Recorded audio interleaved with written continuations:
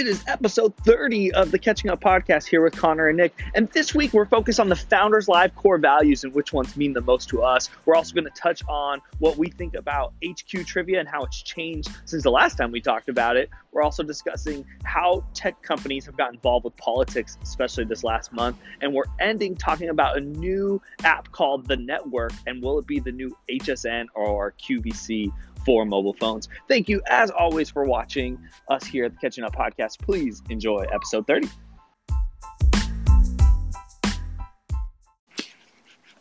Nick, good morning. How you doing, Connor? I am wonderful. It is episode 30 of the Catching Up podcast. I am just very impressed with ourselves that we've made it to episode 30. That is crazy. I like it. What's new with you? How's your week been? It's been good. Yeah, it's been good. Just, just hitting it's kind of like that end of the year. I mean, it's crazy to say this already, but it's like end of the year in the sense that you just have there's really just a handful of weeks left.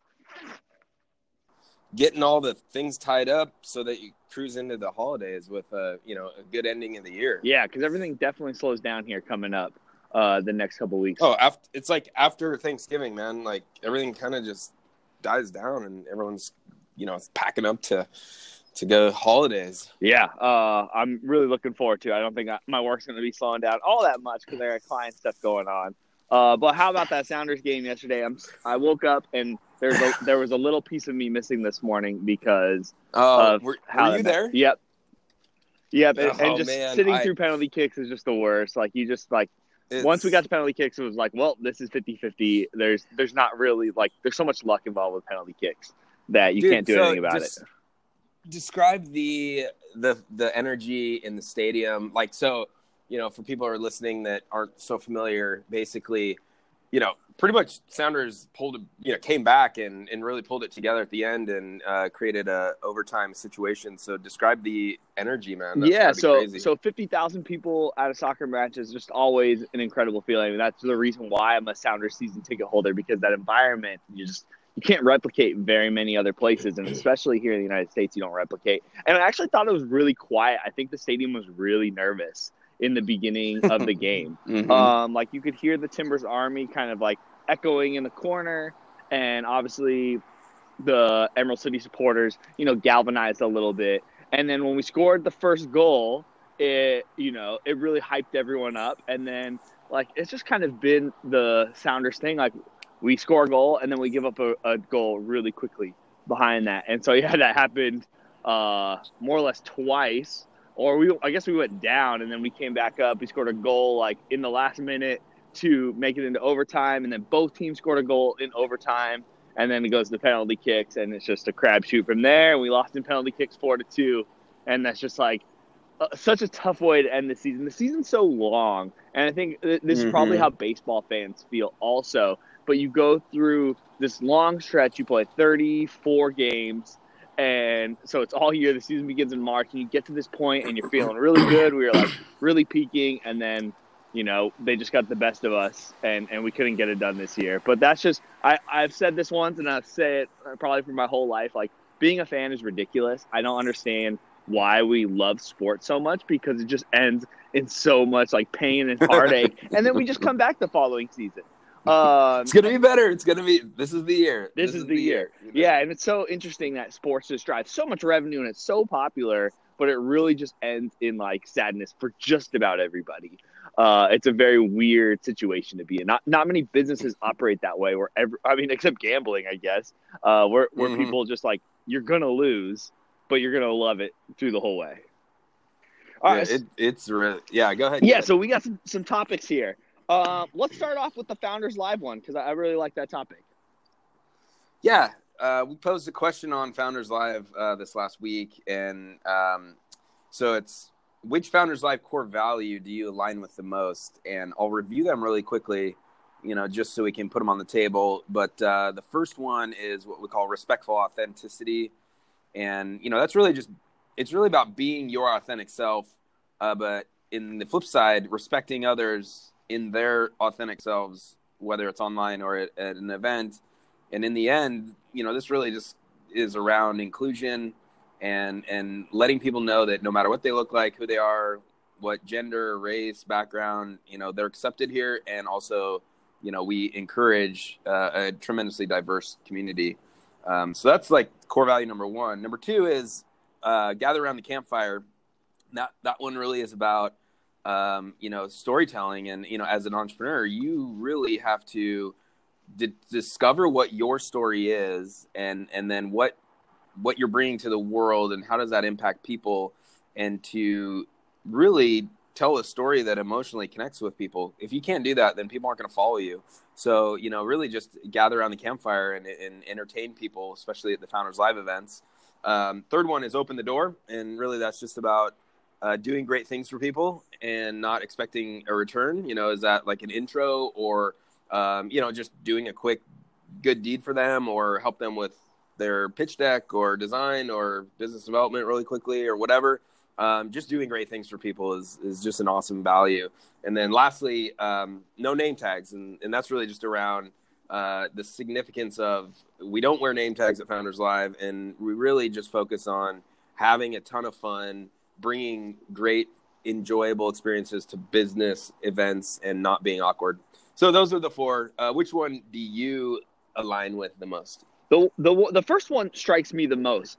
Just authenticity is something that I've really put a lot of time and effort into doing and building my company this last year, because so much of my brand and the work that I do, especially within just being in a customer service position, is about like just being my normal self and getting people to like me as a person and just really not faking anything, trying to be as truthful up front as possible, because I have this audience of people who watch me tell stories about the city. And I think my strategy, my differentiation strategy has been that I look so different from like the news corporations and Eater Magazine and some of these bigger media companies, because they're very scripted. They're very, let's just call them curated. And I kind of just like go off the cuff and like doing things live. Yeah. And I'm not afraid of like being silly or messing up or just being myself. And I think that goes a long way in a social media world that we live in that is full of just people being fake. I think being authentic is going to be a long-term winner for a lot of brands. Nice. Yeah. I, the underlying theme here is I created these. So it's like, they're kind of like for children. Which one do you like the most? But, respectful authenticity is one that's really important to me, but I'll go with open the door. And I just think, dude, it's crazy how, as I've grown this and become more connected, it's just become second nature to me to throw an email intro if it's appropriate and the person's, both people can create value or have value come out of it. Dude, it takes 30 seconds to throw an intro in email, and it tremendously helps people. And so I just look at it and say, you know what? I make sure that I connect people. I make sure that I open doors for people, because that's how I've gotten to this point. And it's really that, like, pass it on, give back, and hopefully the next person. So if I intro or if I do something great for someone, I hope that they just pass it on to someone else. And that's a really great community to be in. So I really like the open the door. And I think everyone is one or two, nodes away from tremendous amount of opportunity in the world. So if you can just open the door for someone, you're really going to help them along. So I really like that one. I really love these core values that you set up, Nick. And anyone, if you're listening, haven't been to any of the Founders Live events, Nick always opens up his events with talking about these core values. And it really like sets the tone for the entire event. And so just by talking about this, Nick, maybe in one of the episodes in December, we'll let it simmer a little bit. We should just talk about the story and how you developed these core values. I'm sure people could really learn about like, what was that process like and how did you develop and come up with these? And then how did you shape them? We should talk about that another time. Yeah, mental note. All right, cool. So, also on another mental note, just kind of like live talking here on the show, I have some microphones and some recording equipment. So I will talk to you about, we should do this as like a live, let's do it in person one day.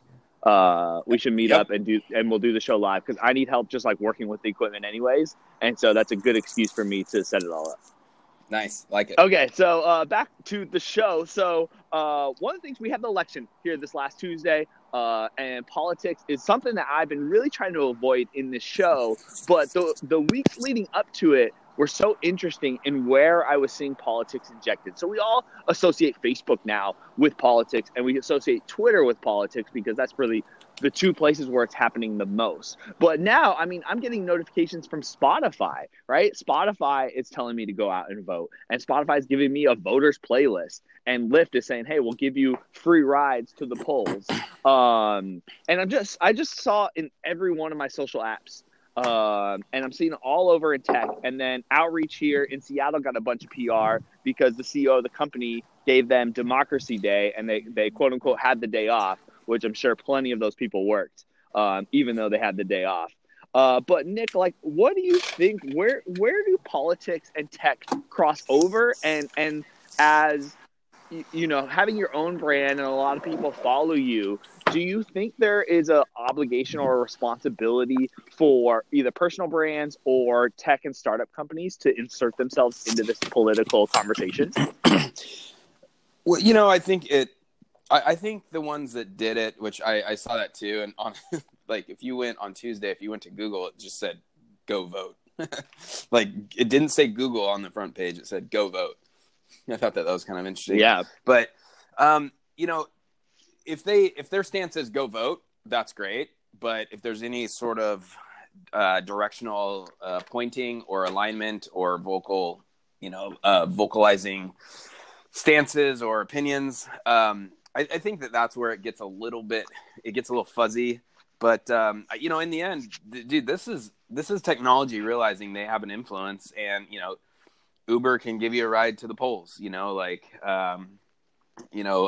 let's see, Spotify can, you know, knowing that you use Spotify every day, it's like it's just another ding reminder. So I think that's really what's going on is technology, and these companies are realizing like actually how impactful they are and influential they are.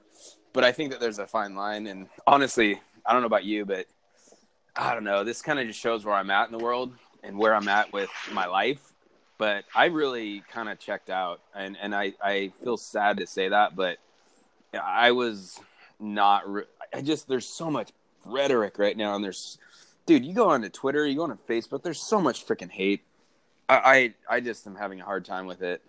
Yeah, I agree. I mean, right now, being 30 years old, I haven't seen a ton of politics in my life, so I'm not that experienced. But yeah, there's so much negativity in the system, and these platforms have kind of given people an opportunity to complain, and I struggle with it too because I'm kind of trying to stay away from all that negativity. Like I think it just breeds more negativity, and I try to be more positive and optimistic and do what I can do. But yeah, I mean, I am somewhat encouraged to see that all these companies are getting out and taking a position. I love that Lyft gave the opportunity to take a Lyft to, you know, go to the polls.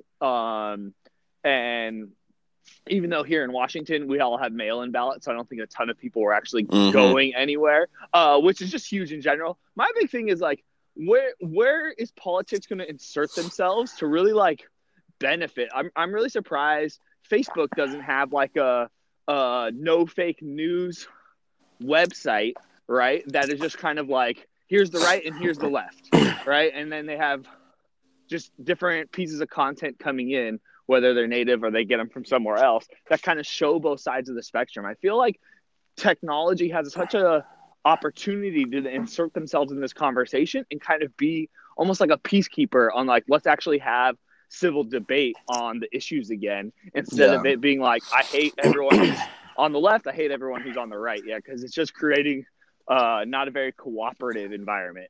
Dude, I think the other question is, when the hell are we going to be able to vote electronically and on the mobile? And I've been reading about this, and dude, this is just a perfect example of our government being so freaking, one, slow, two, complex, and three, you know, I just think like, you know, they're probably doing like bidding for years to have the company who's going to actually build it. And clearly there tremendous amount of security has to go into it, but come on.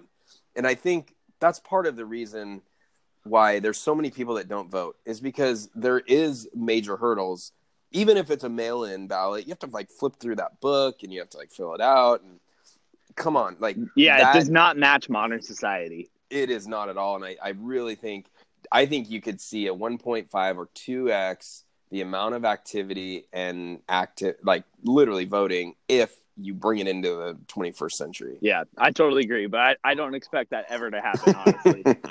So speaking about 2X, a topic that we've talked about a bunch here is HQ Trivia. And so welcome back to the stage, HQ Trivia. And so, Nick, what do you got to say about them now? What I have to say, I think, I take a little bit of, I'm sitting here smiling a little bit because I believe that I predicted back in the day when we talked about this, it definitely shot up quickly and it's come down pretty quickly. And my question is HQ capable of another hit show, or is it really just a one-hit wonder? What's happening now is they've dropped from one of the top spots in the App Store to like 250 to even 500 in rankings. And they've dropped from like millions of concurrent users during their events to like, 300,000-400,000, so that's like a 3x drop from some of the highs. And they're this is just, I talked about this with you, man. Like the moment you have, like, look, I give them credit. This is an interesting phenomenon. It was kind of cool to see it happen. I know that you were definitely on top of it. But the moment, like I would get the notifications and I would be busy, or it's just like, I'm not going to go through it. And the moment you put cash in front of people, now you have to increase the cash prize because people are like rats and they go to the food, but then they are like, no, I want more. Where's a higher, bigger prize? And I think that they hit a huge, huge cliff. So do you think that they're going to roll out another hit to have another show to engage the community again? Well, first, I think it's really interesting that because I agree that it like hit its peak and then it's crashed, but still having 300 to 400,000 daily active players is still like such an achievement and still a great piece of attention. And so I think it kind of shows what's wrong somewhat with the model of tech startups. Like we're just putting in all this money before it really like plays out. And now, they might be shutting down and becoming a failure because they raise money thinking that, they're going to get 10 million people to join in every day, when it's actually like, it's 400K, where like any other person, if Scott Rogowski had 400K people watching him on his live Instagram feed every day, he'd be one of the most famous people in the world. Dude, I 100% agree with that. And I think that that's very important to keep in mind. But I think that is a side, it's kind of a side argument to their, I've been thinking about this so much, and just like advice I give to founders is, look, Founders Live is slowly growing, but we are on a 10-year trajectory of growth. Like I know that's what's going to happen. And I am not concerned with creating this crazy viral hit that spikes up. And there's something really interesting with like this fast phenomenon because it's quickly gone. And you might be hot for a while, and that's clearly when they you raise money and you kind of figure it out at that point. You raise, tens of millions of dollars, but look, then you get pegged with $100 million valuation, and if you then 6 months, a year later, you're not performing, and then, oh shoot, we need to go raise more money, and now you're in a very big hole from the economics of the cap table and the ownership and all that stuff. And so I think like it's a very tricky game to try to do quote hits, and I just think like even if there's 200,000-300,000 people still playing it, it's gotten old. And so that's their whole point is it's kind of like the Zynga thing, where it's like Zynga had a heyday of Mafia Wars and like Farmville, but they literally, it was like Hollywood blockbuster. You have to release a new hit or you will get stale and you'll lose your users because you're kind of like almost like a drug. And so that's my problem with these sort of things is they're very they're ephemeral, and their value is not like it's not a long-term value. It's literally like, oh, that was kind of cool. That was like a summer thing, you know? So that's where, you know, that's where I would not choose to build something like this, because you're really just trying to play the quick home run. Yeah, exactly. And I think that comes a lot from investors, because especially when you raise venture capital money, like someone takes 20% off that venture capital money. So I think there's also like this pyramid scheme that's going on where people want to raise all the money because there are a group of people who make 20% immediately off the fundraising. And so that's what's pushing a lot of these, just the tech startup community in general, why people are raising so much money, which is just like insane and not worth it. Yeah. And so we got one more. So there's this new app that recently launched. It's called Network, with no vowels, NTWRK, I think. And what they're trying to be is the home shopping network for millennials or on mobile. And how it works is when you sign up, you give in your credit card, and then they do a live show. I assume they're trying to get to like every day. And they're partnering with like influencers and creatives and other people who can sell products. And they have them on for like a little interview show, just like Home Shopping Network. And it's like one click of a button, you buy the product. It was really easy. And so I actually had experience because Gary Vee was like one of the first influencers. He launched like an exclusive shoe on the platform, and it was extremely seamless. Like I logged on. It was actually when I was driving to the airport, and I wasn't driving. I was in an Uber. And yeah, like it just came on. It was a live show, kind of like HQ Trivia, and you just push the one button and you could pick your shoe size and order the shoes. I'm supposed to get them today, like a week later. And so based off what you've seen so far, Nick, like I've always said this is a huge opportunity. Home Shopping Network is just a monster, but it's a monster for older generations. And do you think Gen Z or millennials like us will get on board and you know, in a moment kind of use it like HQ Trivia and jump on and buy a product? I definitely do. I think, to sound a little counter to what I just said, I do think that, there is opportunities to create this, like, it's entertaining. It's like fast paced. I mean, that's kind of what Founders Live is, dude. I mean, there is a possible future of Founders Live that basically, you get on stage, you pitch, and then it's like, click this button, get our, we have 1,000 products available right now. We'll sell out in like 10 minutes, get them here, and that's because we're like streaming to a live audience around the world. And it literally becomes almost like a new QVC kind of thing. So I'm interested in this in the sense of how do you innovate around getting exposure in a unique and interesting and entertaining way to then push product, quickly and make it easy and seamless for the consumer. We're all kind of in that, like, we like that. It is that, what is it called? The kind of like, gambling mindset of just new dopamine hits, when you pull the lever, like what sort of things show up on the screen and do I win? And so I think that there is that. And so this is an interesting idea. I'm definitely going to dive deeper into it.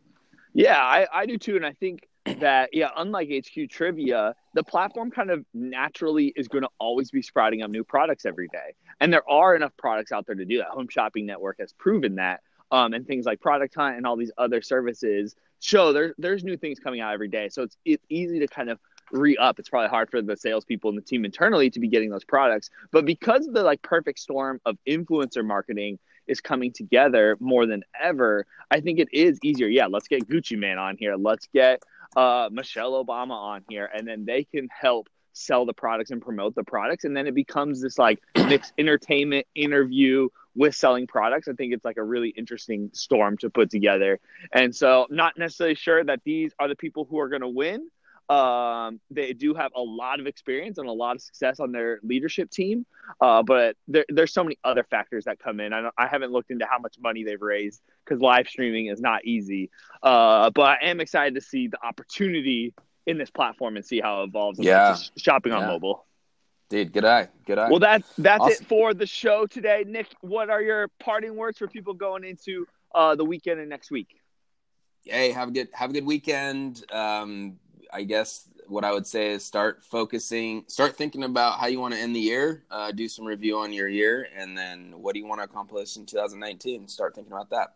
Yeah, 2019 is coming up really quickly. Well, thank you as always for joining me here on Catching Up Podcast with Connor and Nick. Episode 30, another huge success. Nick, I will see you next week. Peace.